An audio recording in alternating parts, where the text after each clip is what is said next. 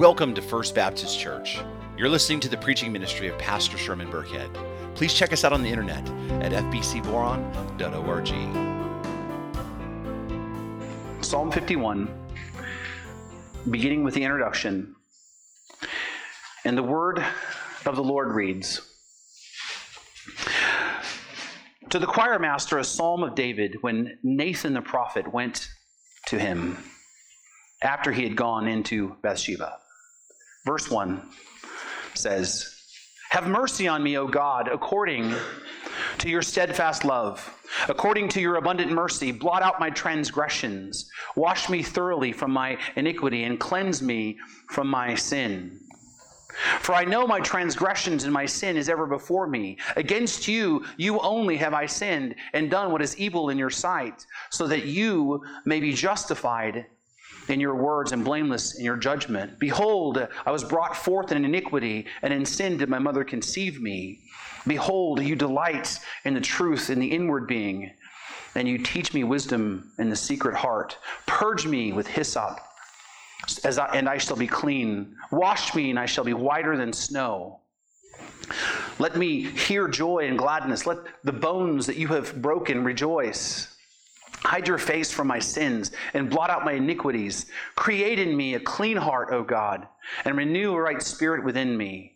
Cast me not away from your presence, and take not your Holy Spirit from me.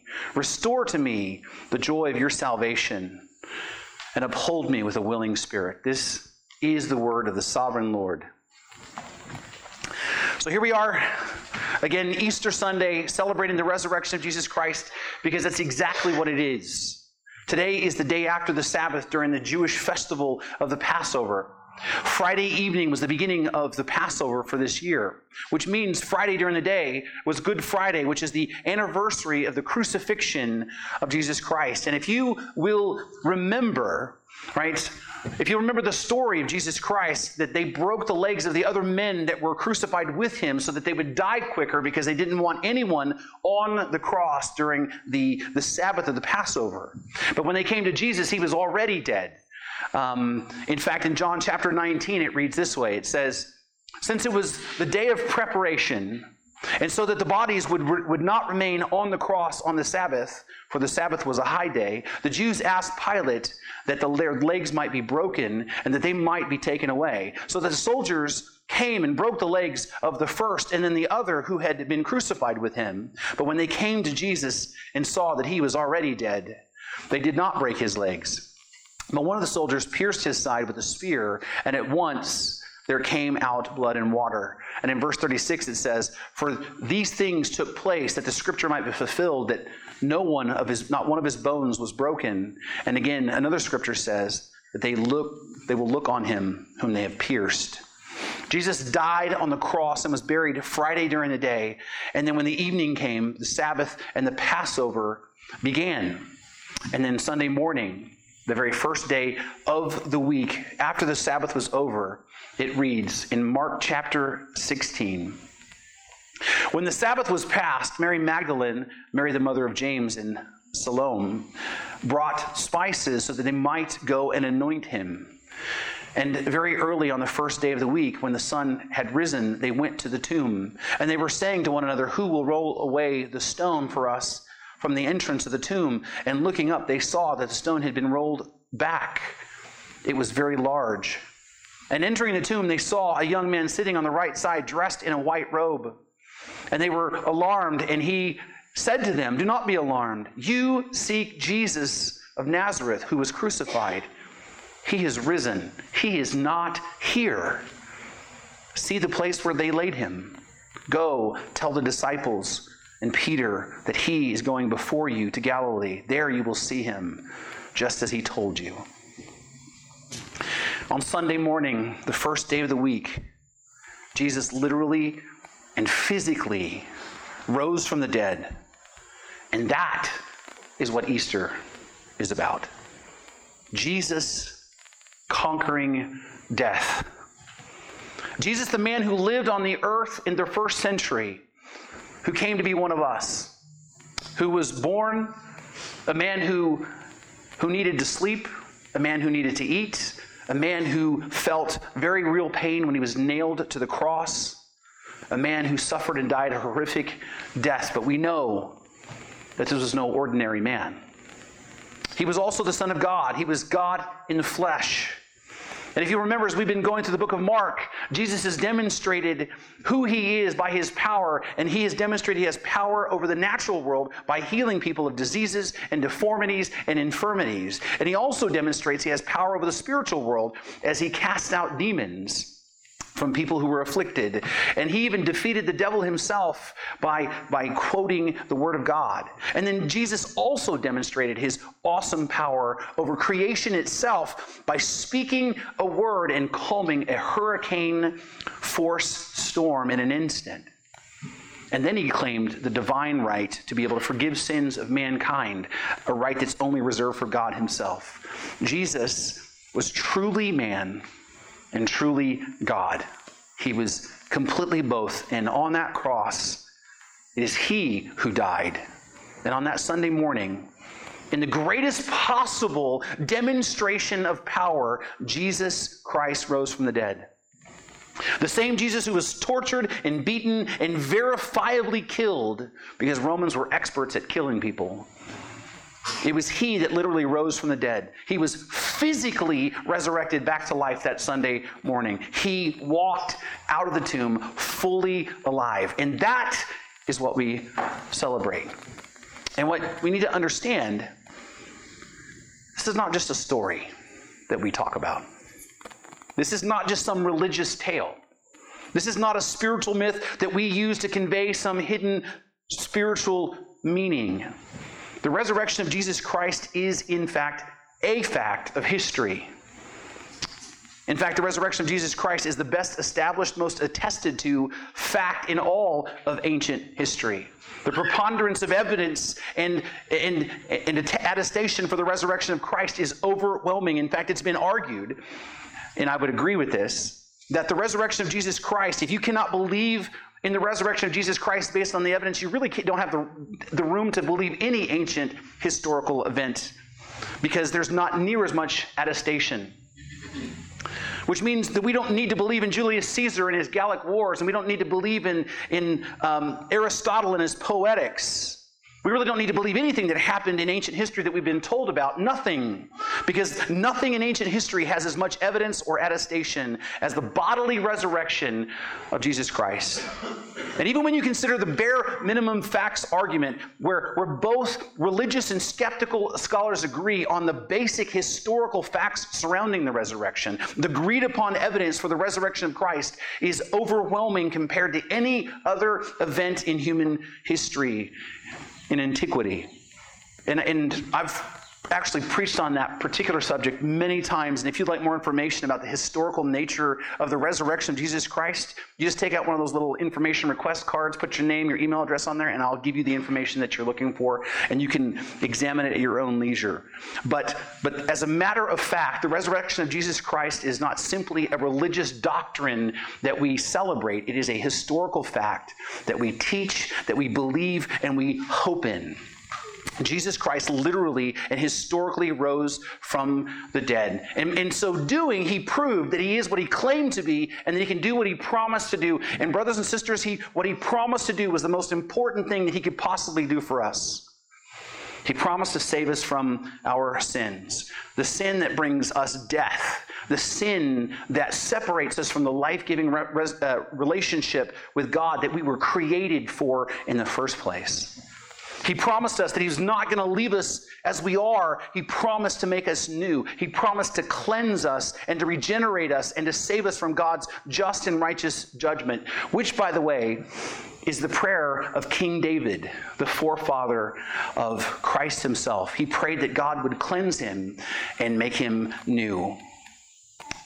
That God would cleanse him and make him brand new.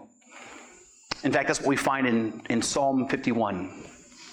Psalm 51 reads this way: to the choir master, the Psalm of David, when Nathan the prophet went to him after he had gone to Bathsheba.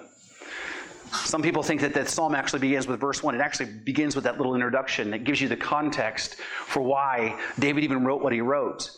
You see, this psalm was written by King David in response to him being convicted of his own sin, a very famous or infamous sin. David was this warrior king who was very successful, and he decided that one spring that he was going to stay home instead of going out to war with his troops, because after all, he'd earned it, right? He'd been chased around, and he ran for his life for years away from King Saul, who wanted to kill him. And then when Saul finally was killed by the Philistines, he became the king, the undisputed ruler of Israel, and God was with him. And David and his mighty men, they had many battles against his enemies, and Israel really had the enemy on the run, and he had expanded his kingdom, and the nation of Israel was really one of the most powerful nations in the entire world. And it seemed that he didn't need to go out to do battle anymore with his troops, that he could stay back because his army was big enough and strong enough to handle everything on its own. So he had the luxury to stay behind while others went out to fight. And then one day, in his boredom, he was walking on the roof of his house when he should have really been out to war with his troops, and he looked and he saw the woman Bathsheba who was bathing. And when he saw her, he should have turned away, preserving her dignity and his, but he didn't. Instead, he kept staring at her, and he began to be inflamed with lust in his heart for her. And then he sent for her. And then she went into him, and they had an affair.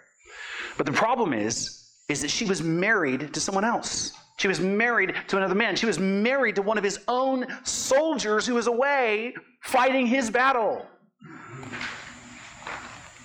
And to make matters worse, she ends up pregnant. And David tries to cover it up, because there's nothing like a good old-fashioned political cover-up, is there? David was trying to hide the fact that he got her pregnant, and her husband, David, had him sent back home so that then he could then go home to be with his wife and then think that the child was his. But this man was so honorable that he refused to even go see his wife, to even be close to his home, because he couldn't think of indulging in spending time with his wife when his fellow troops were out in the field, sleeping in tents, under the threat of death of their enemy. And so he decided, I'm not going to do that. And so David was really in a tight spot. He was stuck. People were going to figure out what would happen real soon. And so David, instead of confessing his sin, he decided to send him back to the battle. And then he gave orders to the leader that he should be sent to the worst part of the battle and then withdraw from him so that he would be killed.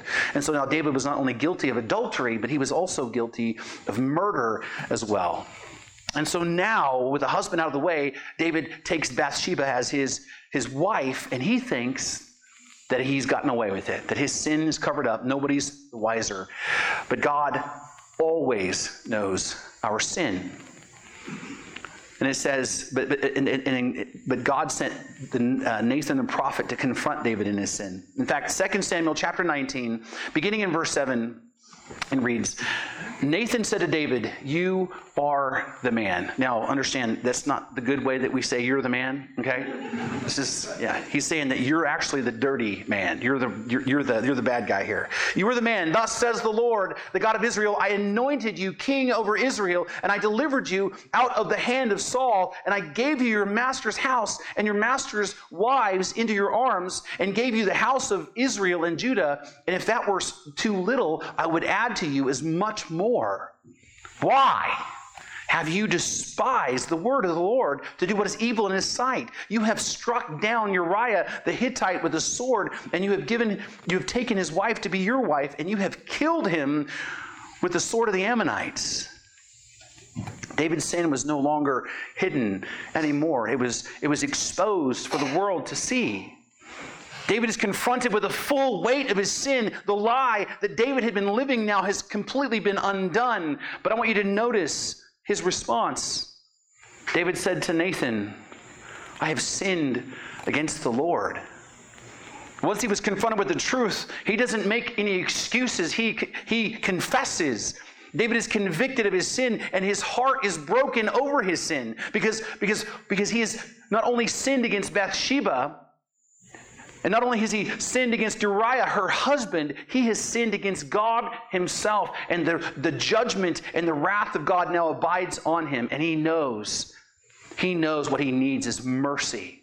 And that is the context for him to write Psalm 51 that reads, "Have mercy on me, O God, according to your steadfast love.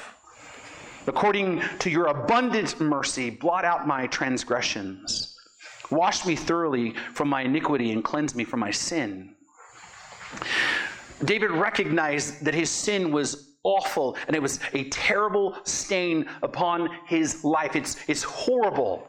He had murdered a man to cover up adultery. David's sin was a putrid stain on his life, like our sin is on ours. And the only way for him to be rid of it was for God to cleanse him of it, because he can do nothing to undo what he has done. There are things that we do in our lives. There are things that we do, right, that just simply cannot be undone, that cannot be washed away of our own accord. They just cannot be, you break a plate, you can't unbreak it. He has no power whatsoever to remove the stain of sin off of his life. And then notice he says, "Wash me thoroughly from my iniquities and cleanse me of my sin." Because sin is a filthiness that contaminates our entire lives. And one of the many pitfalls I think that we fall into when it comes to our relationship with God is that we think that the way to be right with God is for us to do more good stuff that outweighs our bad stuff. We've heard that before, right? In fact, we probably even said that before. If my good deeds outweigh my bad deeds, I'm going to be okay. As if like our lives are this cosmic scale that somehow we have control to make it balance out before God. It is not like that. It's not like that. What could David possibly do to balance out adultery?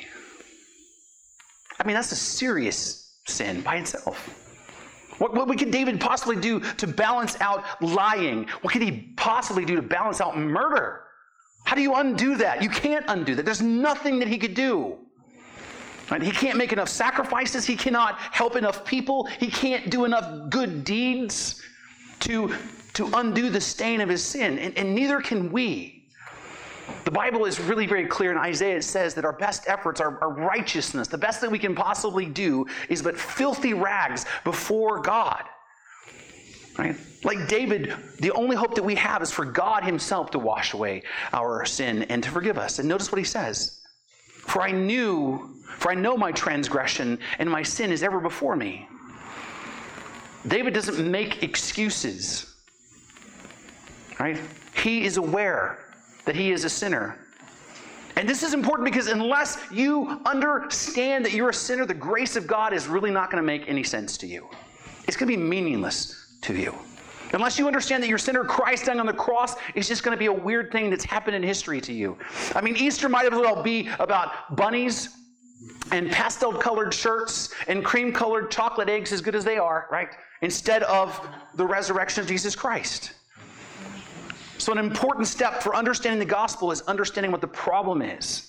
You will not understand the gospel unless you understand what the problem is. In fact, last Sunday, I had a conversation with the youth group and we were talking about the gospel, and I was really trying to drive this point home to the teens and help them understand. And so I asked them, I said, if somebody were to walk in here right now and hand you a bottle full of pills and say, you need to take these, otherwise you're going to die, would you take them? They're like, we're not stupid.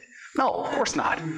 I said, so then you go to the doctor and he walks into the room and gives you a bottle full of pills and says, you need to take these, otherwise you're going to die because you have this rare disease. Would you take them? They're like, well, of course I would. Right? I said, what's the difference? And I can see the light bulb go on, right, on one of them, right? And they're like, well, the difference is you know what the problem is.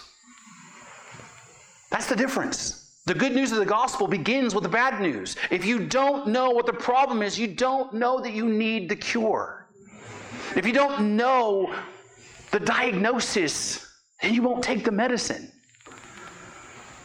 If you don't understand and acknowledge that you're a sinner, if you think that you're just a good person who occasionally makes mistakes, you don't understand that the problem is that you're a sinner, then you will not accept the remedy for sin. Because there's no other reason to come to Jesus and pick up your cross and follow him daily. There's not another reason for that. Now, some people will come to Jesus because they think, well, Jesus will just make me a better person. Or Jesus will make me happier. Or Jesus will make me healthier or wealthy. Right? But that is not the problems that Jesus came to solve. Right? Jesus did not come so that you can live your best life now.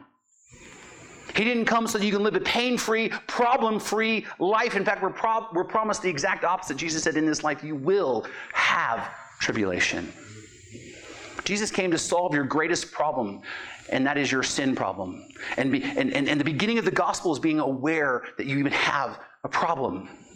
And David was fully aware of his problem. And he says, against you only have I sinned and done what is evil in your sight. He confesses. He doesn't make an excuse. He doesn't try to justify it and say, well, it's kind of somebody else's fault because this happened or that happened, or, the circumstances were against me, or, it just kind of happened on its own. He doesn't make excuses. He confesses. I have sinned against you, Lord. I have done evil in your sight. I knew it was wrong, and I did it anyway. I spurned your love. I spat upon your goodness, so that you may be justified in your words and blameless in your judgment. David not only knew that he was a wretched sinner, but he also understood that God was right to judge sin. This is one of those things that I think we get really kind of cross-threaded with in our culture, is that we forget that God is just to deal with sin. And the fact of the matter is we expect him to, at least the worst ones. Like, there's not anybody I know that's going to be okay with God letting Hitler off the hook. But there's something in us that thinks that we're somehow intrinsically better than him. David understood that God is justified to pour out his wrath upon sinners. If all God were to do was simply pronounce judgment on all creation and send everybody to hell, he would be completely justified and praiseworthy to be worshipped for what he's done. Because he would be right to do so. And David understood that. David understood that no one stands blameless before God.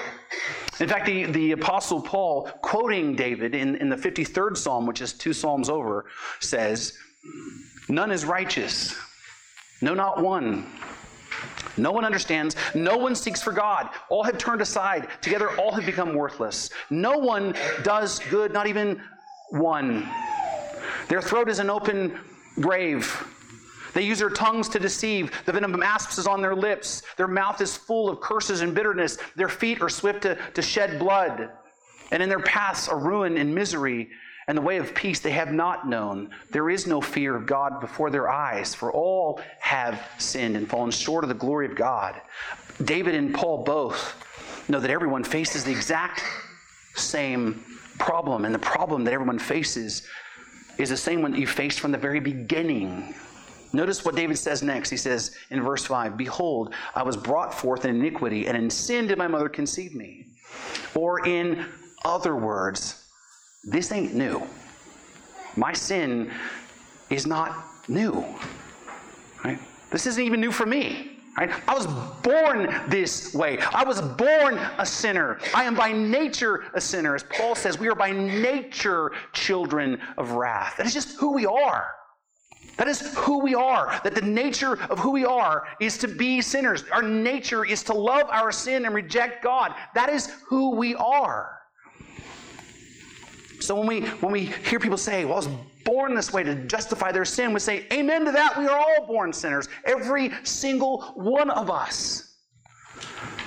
And it's going to be our nature to be that way unless something happens. We will remain that way and will remain justly condemned by God. But notice what David says next.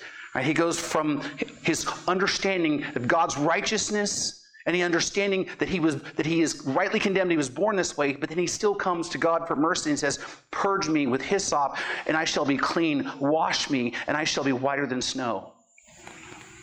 What you need to realize is hyssop is a small bushy plant that grew and that was used, that was well suited to be a brush, in essence. And the Israelites used it in Egypt right before the Exodus. And they used it to apply the blood of the lamb on the doorposts of their houses for the very first Passover. Remember Pharaoh, he would not let the Israelites go. Like, they were in bondage, and Moses said, you let my people go? And Pharaoh's like, no. And then God sends several plagues to demonstrate his power. But Pharaoh's like, no. His heart was hardened by God. And then all that was left was this one plague where God would send an angel into Egypt to kill all the firstborn of all of the families, of all of the animals. And the Israelites were commanded, right, if you want to be spared of this, this plague, of this slaughter, then what you need to do is you need to kill a spotless Passover lamb and dip the hyssop, right, plant into the blood and then brush it on the doorpost, and the destroying angel would then come and see the blood of the lamb and then literally pass over the house. That's where we get the term Passover from. As this angel went through Egypt killing the firstborn. And that was right there. That's what hyssop was used for. It became a sign of cleansing, a sign of purification. And what David is saying here is wash me. Right? Wash me with the blood of the sacrificial lamb. Remove my sins from me. Now, obviously, he's thinking about the sacrifices at the time, but this is very clearly pointing forward to the perfect Lamb of God, right?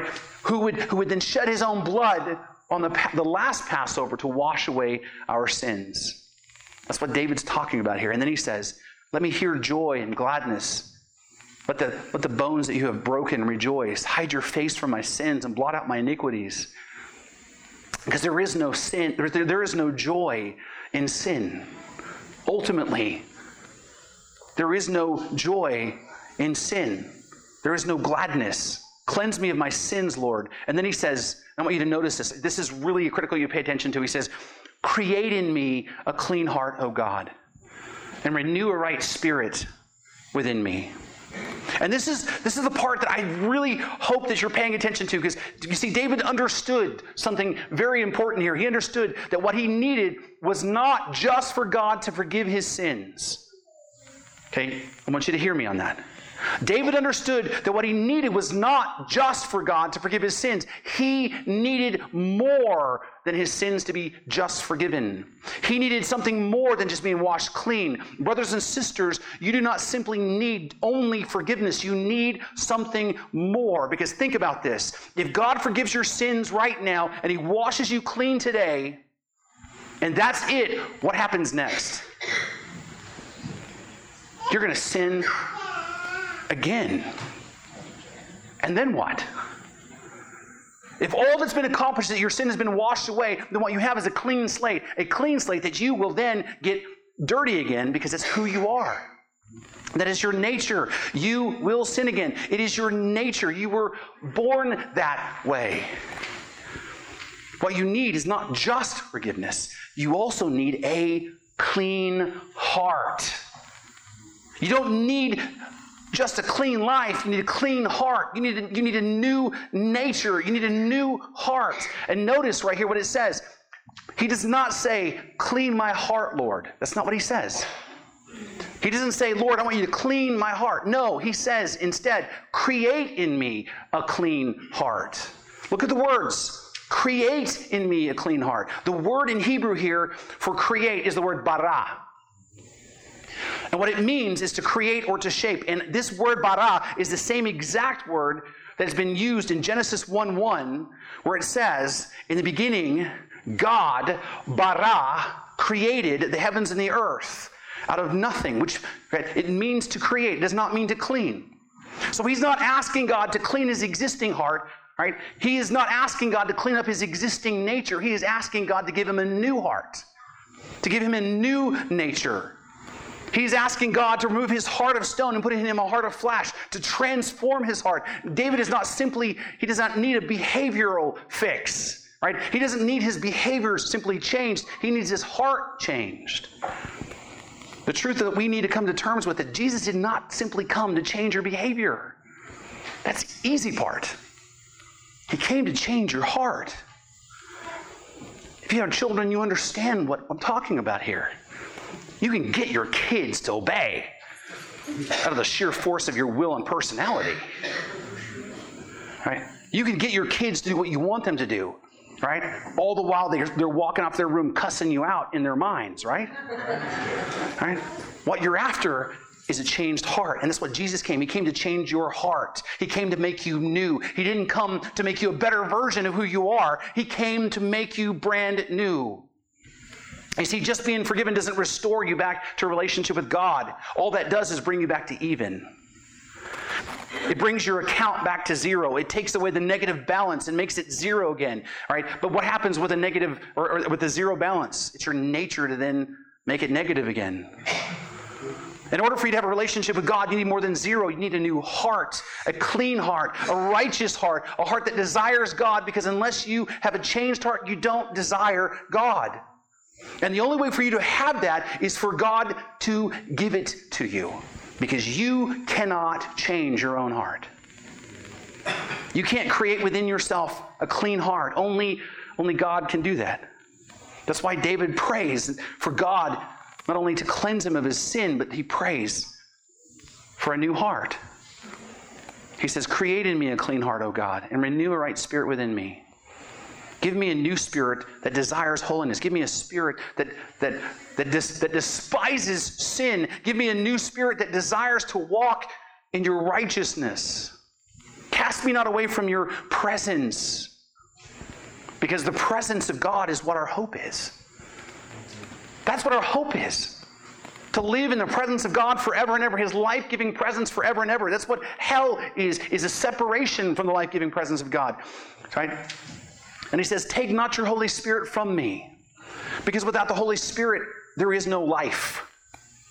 Without the Holy Spirit, there is no life. Without the Holy Spirit, we're just going to continue to walk around living life empty and vain and broken. We need the Spirit to lead us and to guide us and to comfort us and to regenerate us and restore us. And he says, restore to me the joy of your salvation and uphold me with a willing spirit. David's life is a reflection of our own. He is a broken sinner in need of forgiveness and transformation, just like all of us. And this prayer right here might as well be our own. It might as well be our own, because we're born sinners who had sinned against God in horrible ways. And here's the thing. Of course, we're not guilty of adultery, I hope not. And hopefully no one in here has ever murdered anyone, right? But let's not fool ourselves. Our sin is just as bad. Okay? Our sin is just as horrific. The lies that we've told to ourselves and the lies that we've told other people are scandalous. Right? The betrayal that we have committed, you have betrayed people in your life in a bad way. We all have. You have hurt people so deeply that there are people in your life that you've hurt so deeply that they will never forget it, maybe not ever even forgive it. You've been selfish and self-centered. Even the things that you've done in the past for good, and maybe even some things you think you're doing for God, has been done with selfish motives so that you can get the glory. Because it's all about you. You've committed lust in your minds. You've stolen. You've blasphemed a holy and righteous God. You've worshipped at the idols of money and self and entertainment and sex and popularity. We have all been covered in our sin, and God would be just and righteous to judge us. And in his coming judgment, I want you to hear me on this. His coming judgment is going to be awful, and it's going to be terrible. His judgment is going to be horrifying for those who experience it. His wrath and judgment will be unlike anything we have ever seen. And you might say, well, how do you know that? How do you know that it's going to be that awful? Well, I know that because I want you to look at the reaction of Jesus himself before his crucifixion. In fact, turn with me to Mark chapter 14. Mark chapter 14. So this is the point of the story in Mark where Jesus has already had the Last Supper. He has already sent away Judas, right? He's already washed the disciples' feet, and now they're making their way out to the Garden of Gethsemane. And soon he's going to be arrested. Beginning in verse 32, it says, "And when they went to the place called Gethsemane, he said to his disciples, 'Sit here while I pray.' And he took with him Peter and James and John and began to be greatly distressed and troubled.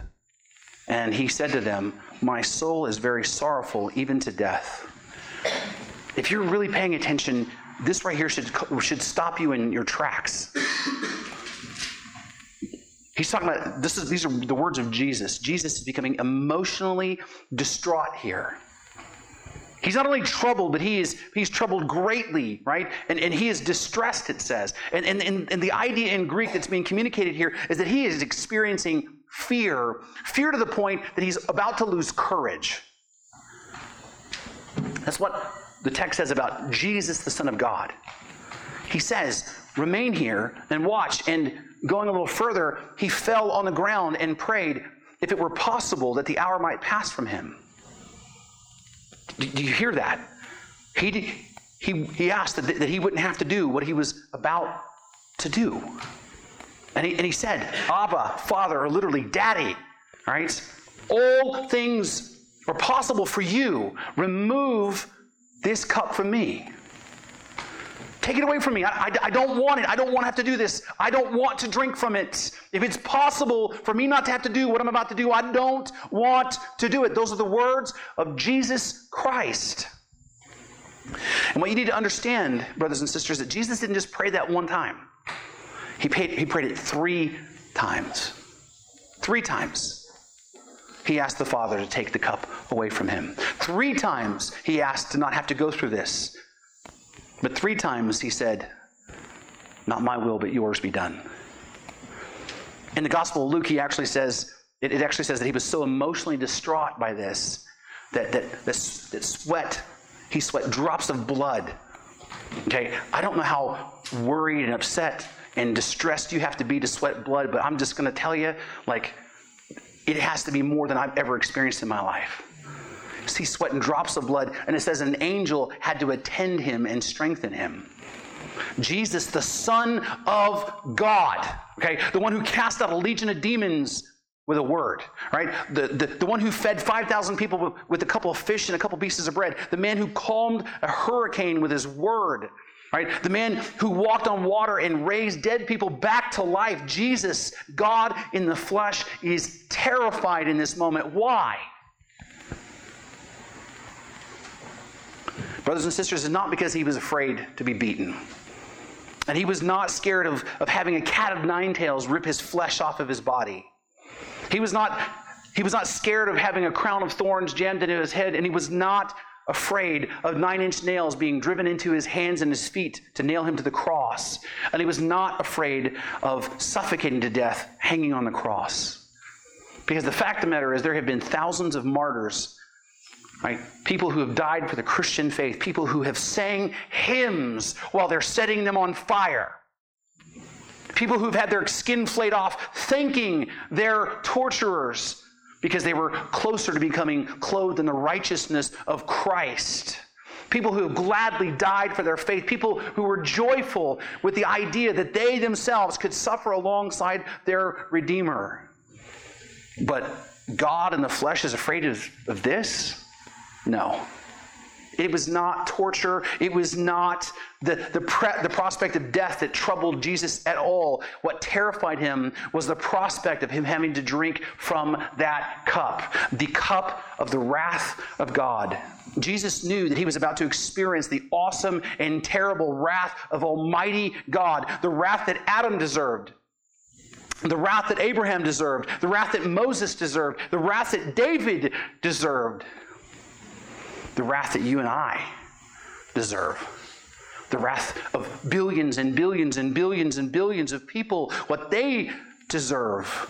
All of God's anger and all of his wrath was about to be poured out on Jesus Christ, the Son of God. All of his righteous anger, his righteous fury, his hatred for sin was about to be poured out on Christ, and he was terrified. That right there is how vile your sin is. That's how polluted our hearts are without Jesus Christ. We deserve the wrath of God that is so unbelievably awful that it made the Son of God sweat drops of blood. And as he asked 3 times to let the cup pass from him, but then said, not as I will, but you, as you will. And then after praying, Jesus got up and willingly went to his doom. He willingly allowed himself to be arrested and beaten and mocked and hung on the cross. And hanging there in the Judean sun on the hill called Golgotha, bloody and dehydrated and suffocating, Jesus, the Son of God, drank down every single last drop of the wrath of Almighty God, crying out, my God, why have you forsaken me? as God the Father turned his back on God the Son for the first and only time in all of eternity, receiving in his body the full fury of God against his sin, against our sin. And then in that final moment, he said, as he lifted his head triumphantly, "It is finished. It is done. It is accomplished." And he bowed his head and he gave up his spirit.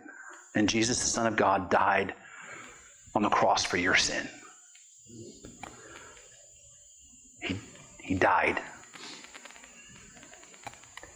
The Son of God died so that your sins could be washed away and so you could have created within you a clean heart, a new heart.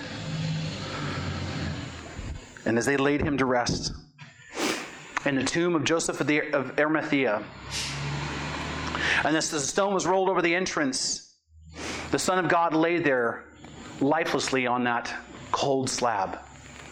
And all of his disciples ran away as cowards because they had no hope, because their hope had died with Christ. But on Sunday morning, when everyone thought that all hope was lost, Jesus Christ, the Son of God, rose to new life, and he walked out of that tomb as proof that the payment for your sins has been accepted by God the Father, and that those who believe in Jesus Christ are set free. Amen. Yeah. That is what Easter is about. That is what we celebrate. The most attested to historical event in all of ancient history proves that God is real, that God hates sin, that his wrath is terrible, but God is loving and gracious enough that he came to earth to live a life that you couldn't live, to pay a penalty that you couldn't pay. And all you need to do is do exactly what Jesus said, is repent and believe the gospel. You were born a sinner, and God's justice rightly rested upon you.